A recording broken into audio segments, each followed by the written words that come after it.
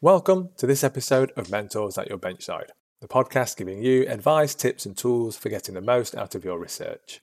I'm Thomas Warwick, and today I'll be talking to you about the types of genetic variants. Perhaps one of the most significant discoveries in modern genetics after the human genome was sequenced is the role of genetic variations in evolution, disease, and the creation of plants and animals. While the Human Genome Project, and many other genome projects for that matter, showed how many genes living things share, they also demonstrated the importance of genetic variants. These variants are vital to successful evolution. Some genotype changes, usually of the smaller type, can lead to changes in phenotype. But what are they exactly, and what type of variants exist? How do they impact disease, development, survival, and medicine? And what do you need to consider when studying them? This episode answers those questions.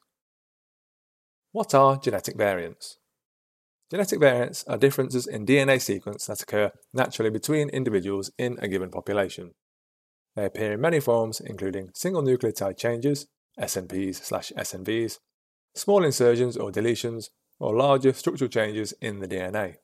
Note that these differences can occur in both coding and non-coding regions of the genome, and, as mentioned, can influence various traits and characteristics, including disease risk, drug metabolism, and physical traits. Some genetic variants are inherited from parents, while others arise spontaneously during cell division due to environmental factors. Key variants explained. Key variants explained. Over the past 50 centuries, nearly 1 million variants have appeared in humans. Most of these variants are unlikely to impact our health, yet many have been linked to disease. Research has been compared to finding a needle in a stack of needles because of the apparent rarity of genetic variations and the copious amounts of genetic code that needs to be studied to confirm they exist and assess their biological significance. We'll discuss why genetic variants are difficult to study in more detail later. For now, here are the many types of variants that exist. Structural variations. This is basically an umbrella term referring to SNPs/SNVs, indels, which is a portmanteau of insertion and deletion, and copy number variations, and several other variants that change the sequence of base pairs in a genome. These variations, while small compared to a frameshift mutation, are increasingly important in understanding human diseases. In fact, it's been found that nearly all human tumours have some structural variants, some just a handful, others in the thousands. Single nucleotide polymorphisms/single nucleotide variants. Known as single nucleotide polymorphisms, or SNPs, in populations, and single nucleotide variations, SNVs, in individuals, these variants are simply exchanges of one nucleotide base pair for another. There are several million SNPs in the average human, and perhaps as many in plants. Check out Figure 1 in the corresponding article for an illustration of an SNP. These have become very important markers for certain diseases, such as breast cancer, and will undoubtedly serve as guideposts for developing personalised treatments.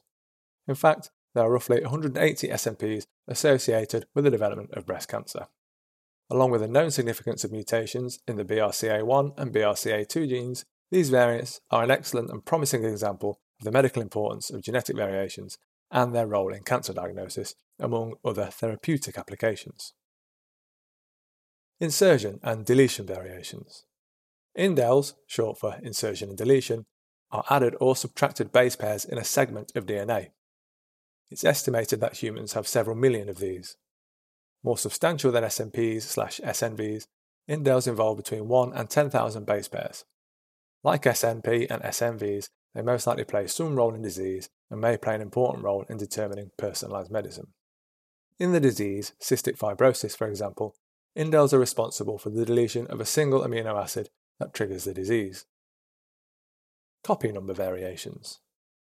This refers to differences in the number of specific genes for a certain trait found in a genome. While the central dogma taught us that there were 2 copies of a gene in every genome, recent advances have shown that there may be many copies of a gene, or none at all. Copy number variations can lead to disease states. These variations may be the most prevalent of all. Their large size has meant that they may involve 3 times as many base pairs as SNPs/SNVs, the next most prevalent structural variation. Translocations and inversions. These are chromosomal rearrangements of genes, or at least segments of DNA, in which DNA segments are broken off and either located at some other point on the chromosome, translocation, or reinserted into the chromosomal DNA in reverse, 180 degrees from its previous alignment. This is known as an inversion. Generally, the larger the segment of DNA that is subject to these rearrangements, the more likely it is that it will cause a change in phenotype. Why are genetic variants difficult to study?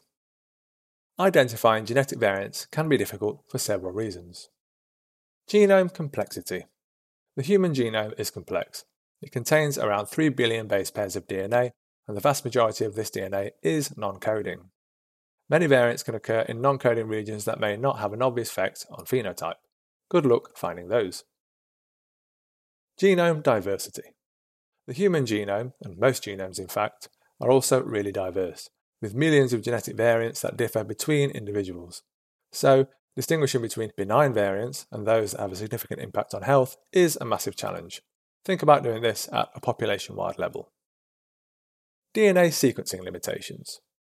Traditional sequencing methods, like Sanger sequencing, are time-consuming and expensive, given the amount of genetic data that must be sequenced. The ability to sequence large numbers of genomes quickly and accurately is limited by sequencing techniques, therefore. Thankfully, massively parallelized, next-generation sequencing methods promise to alleviate this burden. Some variants are intrinsically difficult to detect. Genetic variants that involve structural changes in DNA, such as duplications, deletions, and inversions, are hard to detect using traditional current sequencing methods. A technique to detect this that's as powerful as DNA sequencing would be a boon. Repetitive sequences. Repetitive sequences, of which there are loads in the human genome, are usually difficult to sequence and align to a reference genome. This can cause errors in variant calling. False positives and false negatives. Sadly, not every finding we make is real. Variants can be incorrectly called due to sequencing errors, misalignments, or other technical artifacts, leading to false positives. Conversely, some true variants can be missed due to low sequencing depth and other limitations, resulting in false negatives. Things to consider when studying variants.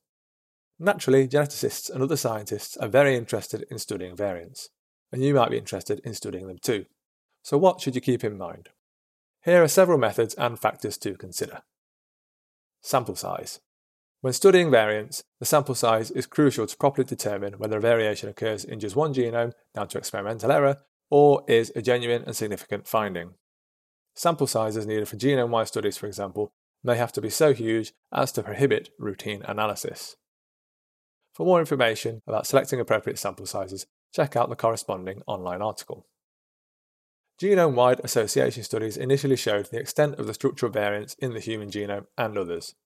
However, genome-wide association studies, or whole genome sequencing, is still not an economically practical way to study individual variations and groups that may be associated with the variation in a certain gene or region of DNA.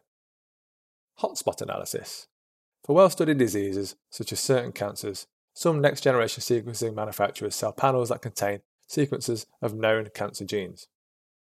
For example, IonTorrent, now a part of Thermo Fisher Scientific, has a hotspot panel that contains 207 primer pairs that match 50 oncogenes and tumor suppressor genes, including KRAS, BRAF, and EGFR. Sequencing is then carried out using any of the brands of next-generation sequencing machines. This is a fast way to determine if your tumour cell samples show any variations in these genes. However, these panels cannot tell you if you've discovered a whole new cancer gene. Consider sequencing just the exome. When whole genome sequencing proves to be too time-consuming or expensive, sequencing the exome, or coding regions, is a viable alternative option. This technique assumes, of course, that your variants lie within genes or other coding regions of DNA. Whole genome sequencing has been invaluable in discovering variants behind diseases, phases of development, and normal phenotypic variations. However, for epigenetic studies and searches for de novo variations that might lie outside of coding regions, this technique isn't very helpful. CHIP. Chromatin immunoprecipitation, or CHIP, involves pulling down cross-linked protein-DNA complexes in a chromatin preparation with an antibody directed against a certain histone modification, which can then be analysed by qPCR or sequencing. This technique has begun to be useful for detecting variants that may not have been caused directly by expressing DNA, i.e. genes, showing the potential roles played by non-coding DNA in epigenetics in the development of variants. Software for variant calling. Whatever the sample, and however the sample is sequenced or isolated, variants still need to be accurately called or identified. Because of the amount of data generated by whole genome sequences and even exome-specific sequences is enormous, bioinformatics techniques have been developed to determine true variants and, one hopes, weed out false positives and negatives. There are too many software packages to list here, but for a detailed review of what's available, be sure to read the references in the corresponding online article. Genetic variants summarised. Clearly, genetic variations are complicated. Studying them evidently provides insights into the underlying mechanisms of various biological processes and helps to identify potential targets for medical treatments. So that's it for genetic variants. Check out the episode description for links to related articles and resources, and don't forget to subscribe to the podcast to get more help and advice from mentors at your benchside. Are you always on the go, but still seeking valuable insights to advance your research? Well, look no further than Listen In, the podcast from Bite Size Bio that offers the benefits of webinars in a portable format. With webinars featuring leading researchers and commercial specialists discussing techniques like CRISPR-Cas9 and microscopy. With Listen In, you can tap into their expertise and drive your research project forward efficiently and productively, no matter where you are. Visit bitesizebio.com/podcasts or search for Listen In your podcast app to subscribe.